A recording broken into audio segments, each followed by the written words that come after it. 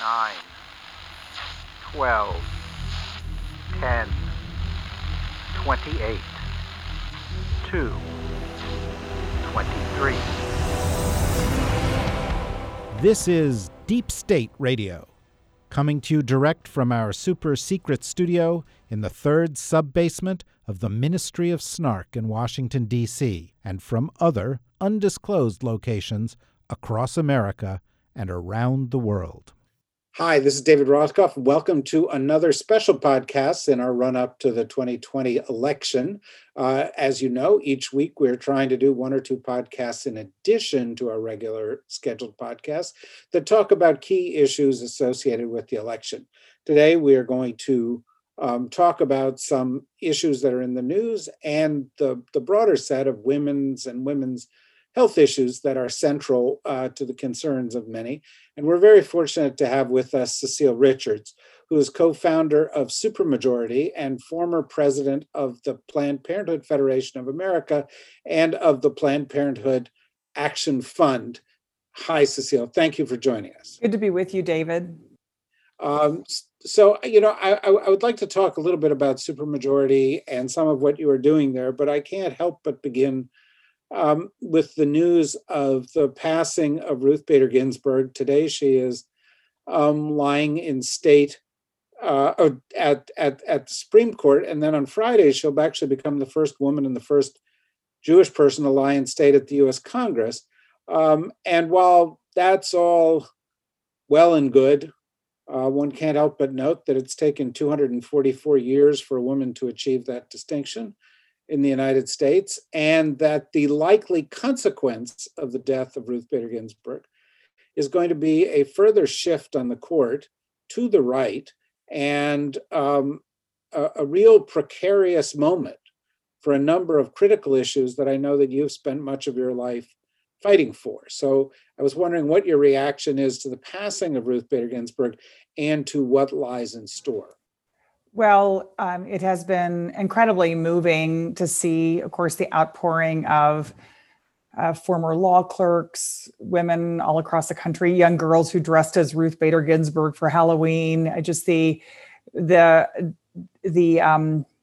sort of overwhelming sentiment of appreciation for her life and what she meant, particularly in women's equality, has been profound.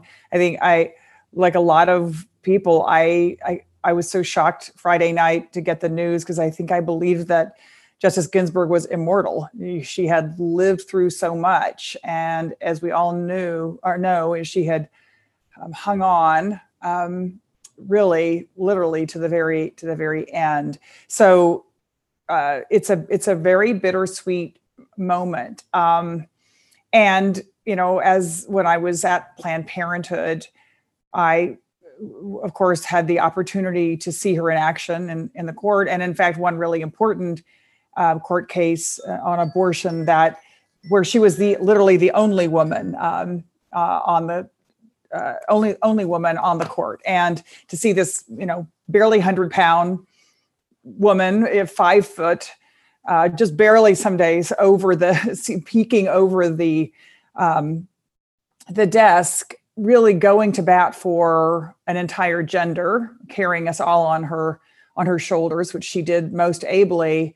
It was really profound to understand just what lack of representation means, particularly the highest court of the land.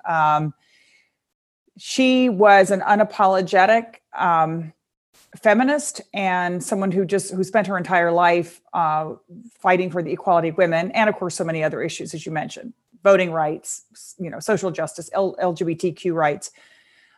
The two immediate, of course, issues that are on my mind and on the minds of so many people are that, one, of course, abortion rights, where there are now, I think, 17 cases in lower courts that are winding their way up to the Supreme Court. And of course, the right to safe and legal abortion in this country just really hangs by a thread. In many states, there are only one abortion provider even left due to all the restrictions that are put upon abortion providers. So that's very, very significant. And the other, of course, is that a week after this election, the challenge to the Affordable Care Act that the president has been trying to overturn and Mitch McConnell's been trying to overturn ever since his election, is due to go before this court. And of course, we all know that this could mean the loss of health insurance coverage for 20 million Americans, and so many things that as women we fought for, not having to pay more for insurance coverage, getting birth control covered, a whole host of things. Of course, we would lose immediately if the Affordable Care Act was ruled unconstitutional. So there's a lot at risk. And as I think many people have said, losing Ruth Bader Ginsburg was the loss of more than just a seat on the Supreme Court. It was a pivotal vote on critical issues.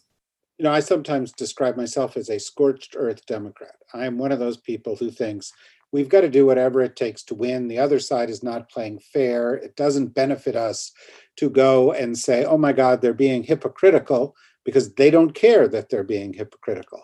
We have to do, fight fire with fire, obviously working within the parameters of the law. Having said that, they're going to win this fight.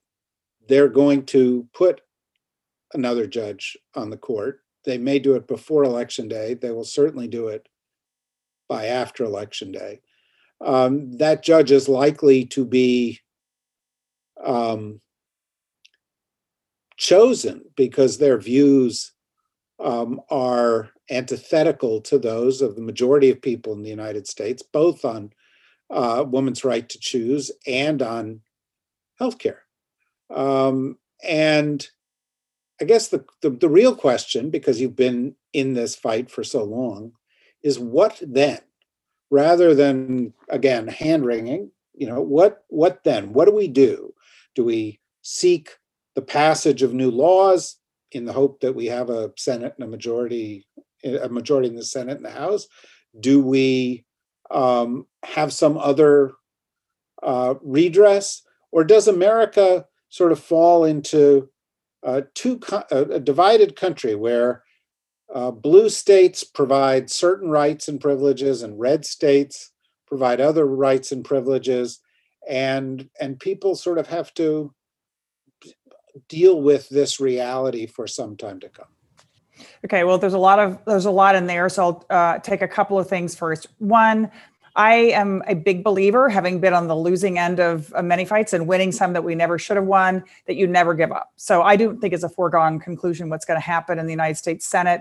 I mean, that's what they said about the Affordable Care Act, that they had the votes and that they were going to overturn it. And of course, that didn't happen because, frankly, women never gave up, kept fighting. So I think you just have to keep fighting. And obviously, we have to tell the American people what's at stake. You're right. I think arguing on the hypocrisy of the United States Senate is a losing battle. The opinion of Mitch McConnell is so low, it couldn't go any lower. So I don't think actually damaging his reputation is a valuable or even worthwhile pursuit. Everyone knows he's a hypocrite. I think what's important to explain to the American people is what's at stake. And again, we know right now that for the American people, this pandemic has been a catastrophe. There's been no leadership from this administration. In fact, now we find out, of course, not just no leadership, they literally have lied to the American people. And yet, at the same moment, when they haven't done anything to extend unemployment benefits, to deal with all the crises in healthcare and our economy, the crisis in childcare, the crisis in public education, yet they can all rush back to Washington, D.C. in order to jam through a Supreme Court justice. I think that's really important to voters to understand where the priorities of this president are, and specifically to understand that healthcare, which is the number one concern of the majority of voters in this country, that they are now trying to get a Supreme Court justice who would in fact vote to overturn the Affordable Care Act, risk people with pre-existing conditions, which there are, of course, already millions, and now at least 7 million who have had COVID, and so potentially would also lose access to health insurance coverage. These are very real issues. And so if, in fact, Mitch McConnell and the Republicans and Donald Trump decide to, just go for broke here, it's critical that all of us make clear to the American people what that means.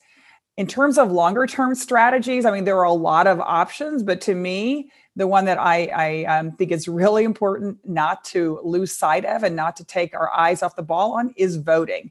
That is the number one way that we can change what's going to happen.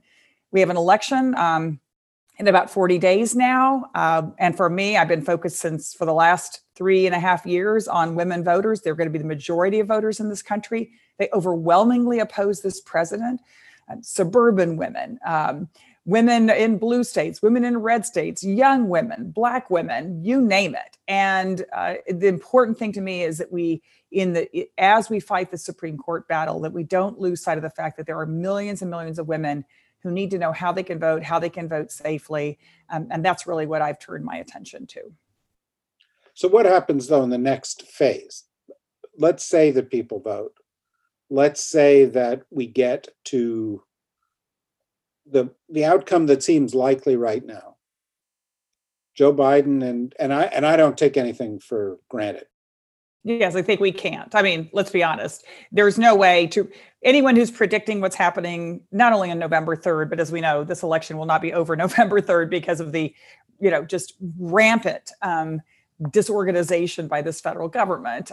But in any case, I don't think we can take anything for granted about what happens on November 3rd. Right. But yes. And by the way, for those of you whose minds have not run quite as dark as they should on all of this, go read the Atlantic piece by Barton Gellman on how the Republicans are planning to potentially steal this election again. But for the moment, let's just look at the polls and look at where we are and say, well, what if Joe Biden, Kamala Harris win? What if the Democrats have 50 seats, 51 seats, 52 seats in the Senate, and a 6-3 advantage in the Supreme Court? Does ACA go down in the Supreme Court? Does Roe versus Wade go down? And what then? Well, there's so many what ifs. And I guess I just am a big believer in not getting ahead of ourselves. I do think the point you're making is really, really critical. And that is Donald Trump has now had 2 appointments to the Supreme Court and now potentially a third. This is a president who has never purported to represent the majority of America, has never even tried to. In fact, makes it specifically and expressly states that he doesn't really respect or represent really the majority of Americans. And so then I do think, we are in a real constitutional crisis with his ability now, as he already has in lower courts, to completely remake the federal judiciary. And I know that there are all kinds of options people are thinking about, but I just think it's important before we start speculating or even as people are thinking about what could happen. My biggest concern is that people are going to forget about what the work we have to do, and that is getting people out to vote. And I'm sure your listeners do, the barriers to voting in this country, particularly for women, for people of color, for folks with low income, are profound. And of course, we have an administration that is now doing everything they can to make voting harder, to make it to not make it safe, to make people concerned about absentee voting, mail-in voting, like the president does. So I just, my worry is that we get ahead of ourselves and we don't put the energy and time we need to in order to ensure that everyone can vote. One of the things we've done at Supermajority is literally put up a site where any woman can find out if she's registered, how she can vote in her community, because so many people don't know, the rules have changed, what the ballot will look like, and what the deadlines are, how she can vote safely. To me, that's the most important thing. And if we can win a majority in the United States Senate, which I think we can, as you say, if we win this presidency, then I think we can evaluate the options, how to make sure that we have a government that actually represents all the people. It is important just to kind of underscore something that you mentioned, the right to make your own decisions about your pregnancy, essentially what Roe established, has been a right that folks have had for more than 40 years. the overwhelming majority of people in this country support access to safe and legal abortion. They believe it should be a decision made by people who are pregnant, not by politicians. And to have a court that so squarely goes against the will of the people, I just think is a dangerous prospect. One other thing, though, that we should remind everyone is this isn't really a speculative question. Donald Trump ran for president as someone who said he would only appoint justices who are committed to overturning Roe versus Wade. And he's already done with 2.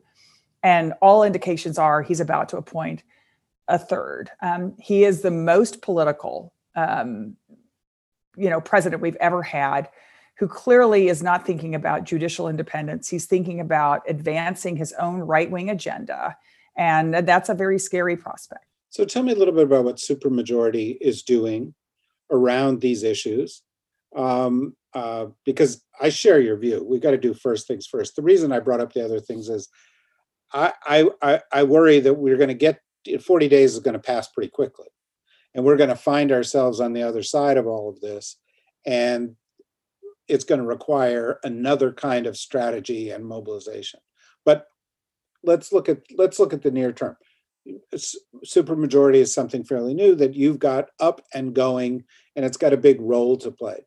What is your focus with it over the next 40 days? So yeah, we launched a little over a year ago as a multiracial home for women's political activism and voting. And we are now just 100% focused on that. In fact, we're holding a big virtual convention this weekend for women. I know that more than 50,000 women have already pre-registered, and this is to make sure that not only that women are inspired and supported and really, frankly, coming together in community right now, because women need that, but that they also have all the tools they need to make sure every woman they know is registered and she votes. So it's everything from making your plan to vote. It's engaging women in something we've been doing now for months, which is texting women across the country who are more likely to need encouragement to go vote, registering women to vote, phone banking. And I think actually in the next 40 days, you'll also see an increased amount of door knocking and literature drops, things that we traditionally do around election time, but that have been less possible because of the COVID pandemic. We're still finding, there are so many young women who've never voted before. This is a new experience. They are highly motivated, but they need information to be able to do that. And then on Saturday, October 17th, we're declaring a national day of voting for women. Many states will be actually voting still in person, drop-off voting, certainly absentee voting. Some states will still be registering to vote. And this is a moment in which I think, given the climate, as we talked about earlier, given the passing of Justice Ginsburg, which is just added fuel to the flame of women's energy at this moment, we're just ensuring that there's not a single woman in this country who wants to be engaged in getting others to vote, or just to making sure she can vote herself, that there's not a single woman that we're not providing those opportunities. I think the other important piece of this is, there is enormous distrust from certainly about the president, the United States Senate under Mitch McConnell, but who women do trust is each other. And a big part of what we've been doing over the last year is what we fondly call relational organizing. To me, it's just good old-fashioned organizing. That is women talking to other women, giving them the encouragement and support they need, and sometimes the information they need to go vote. And that's what we're doing every single day. That's what I get up in the morning and do. And except for the break on this podcast today, that's what I'll be doing until later tonight. Well, this podcast could help in that regard. This event you're doing this weekend is open to the public, and if so, how do they find it? Sure. It's open to the public. It's free. We're going to have all kinds of great folks, including Senator Kamala Harris and Speaker Nancy Pelosi, and also fun like comedians and actresses and musicians. And because we do believe that this work has to be joyful. So yeah, you can go to supermajority.com and sign up. It's called Supercharge. And drop in, drop out. You can come in for the speakers that you're interested in, the panels you're interested in. We're going to be talking about everything from racial justice to environmental justice to equal pay, as well as having some sort of fun explainers on how to make your plan to vote. So everyone's invited, and you don't just have to be a woman. Anyone can come. No, it sounds great. It sounds extraordinarily timely for both good and bad reasons. We've got about 8-9 minutes left. I'd like to look at the sort of medium term agenda. Again, say we get past the election. Again, we could find ourselves in a fairly positive place. First of all, I think many of us will be relieved if we end the Trump era. But yeah, right. But Joe Biden being elected could usher in a real period of opportunity on all the issues that you care about. I mean, you have Kamala Harris potentially as the first nationally elected woman to the executive in the line to the presidency ever in American history. You'll have a woman as Speaker of the House. The reality is, despite the fact that we don't particularly like the candidates that Trump is considering putting up there, he does seem likely to nominate a woman to the court. There are more women in the House and the Senate than ever before, and that may well increase in November. So what should the agenda be during the transition and immediately afterwards? I've been involved to some small degree, but admiring an organization in the national security space, LC Wins, which went to all the campaigns and said, please make a pledge that half of your senior national security appointments will be women. And during the first couple of months after an election, a lot can be done within an administration that can establish a commitment to equity and diversity. How important is that?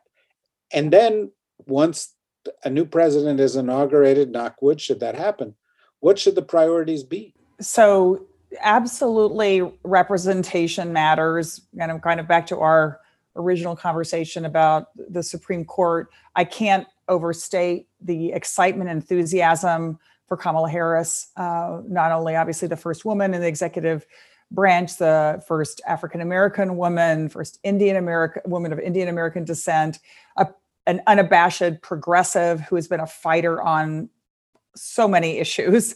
And I really love the fact that Kamala Harris is running not just sort of as the sidekick for Joe Biden, but really as a partner. And I really appreciate that she is a leader in her own right and is going to, she'll be an extraordinary vice president. Of course, Vice President Biden's already made commitments around gender equity in his cabinet, around the Supreme Court. And look, the world is changing. I was actually just speaking with, not to name drop, but I will. I was having a conversation with Speaker Pelosi this week in advance of this Supercharge event. We were having a little conversation that we're going to be in on Saturday. And, it's kind of interesting when she first came to Congress, less than 5% of Congress was female. And today it's almost 25%. Now, of course, it's a shame that it's taken that long. And actually, I was just looking at the numbers in the Democratic caucus, it's almost 40%. So if the Republicans ever actually got it together and thought that women should be in office, we could really put some numbers up on the board. But the world is changing. I think the more African-American women are running for Congress this year than ever before in history. And will just continue to make gains. And of course, that's only speaking about nationally. I know my home state of Texas, women are running for everything, everywhere, and not just a certain kind of women. I mean, young women, women of color, women from all kinds of different backgrounds. So I feel like sort of like, the cow's out of the barn on this one. We are not going to go back to a day where there was not representation. We just need to kind of keep it going and make it go faster.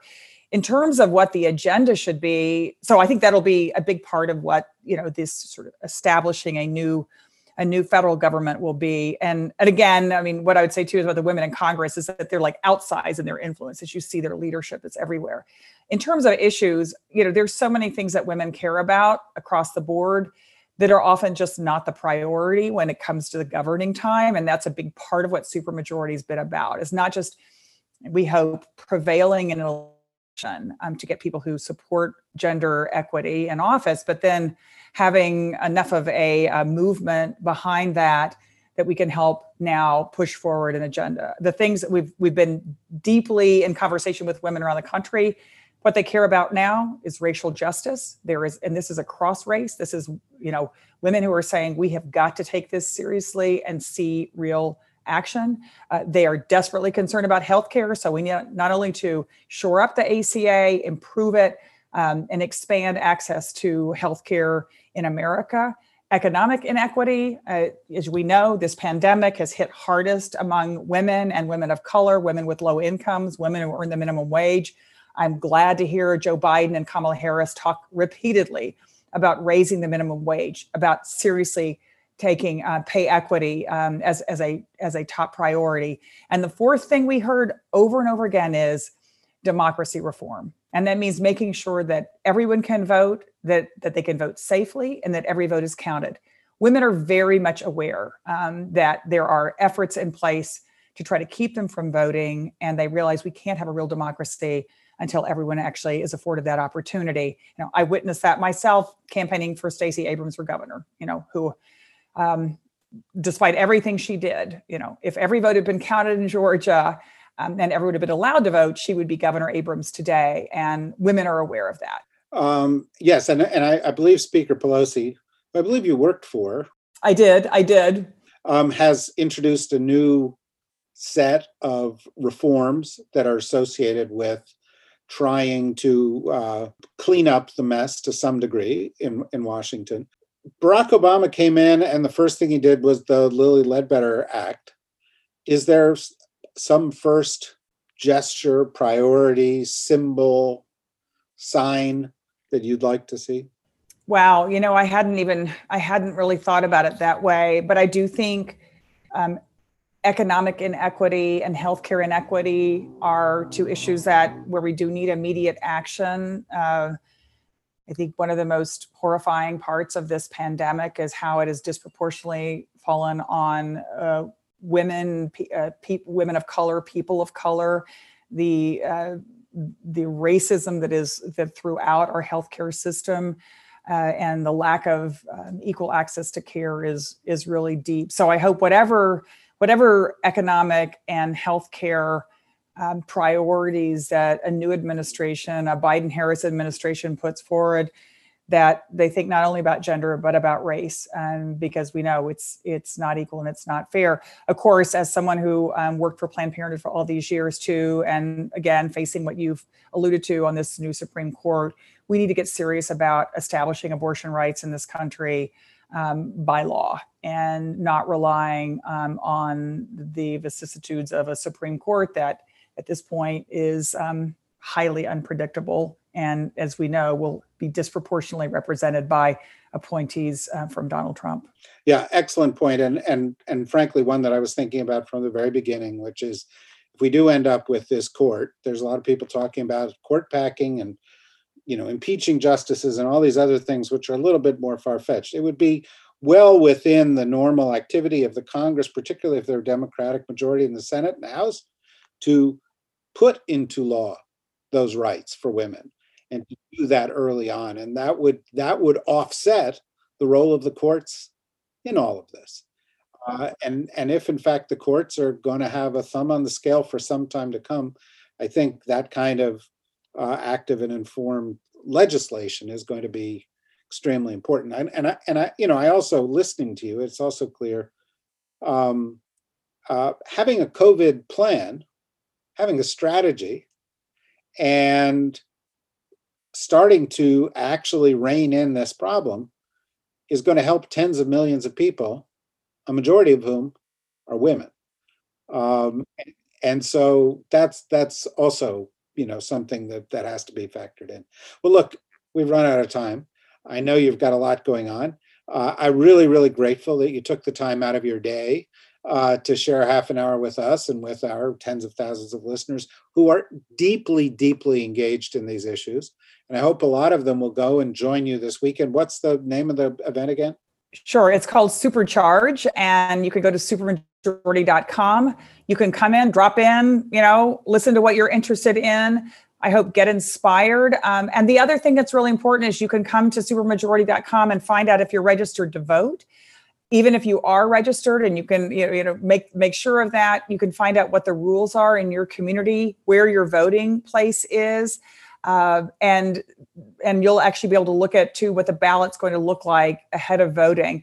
This to me is really important, and it's a service that we think is critical to ensure that women have all the tools they need to vote and have their vote counted this November. Thank you very, very much, Cecile Richards. I encourage all of you to do just as she said. We've got a lot coming up this week and next week and up and through the election, many, many new special conversations like this one. So go to the dsrnetwork.com, see what the schedule is. And if you feel so inclined, click on membership and provide us with support for more like this. And do the same when you get to supermajority.com. Thank you very, very much. Thanks, David. Bye-bye. Take care. Bye-bye.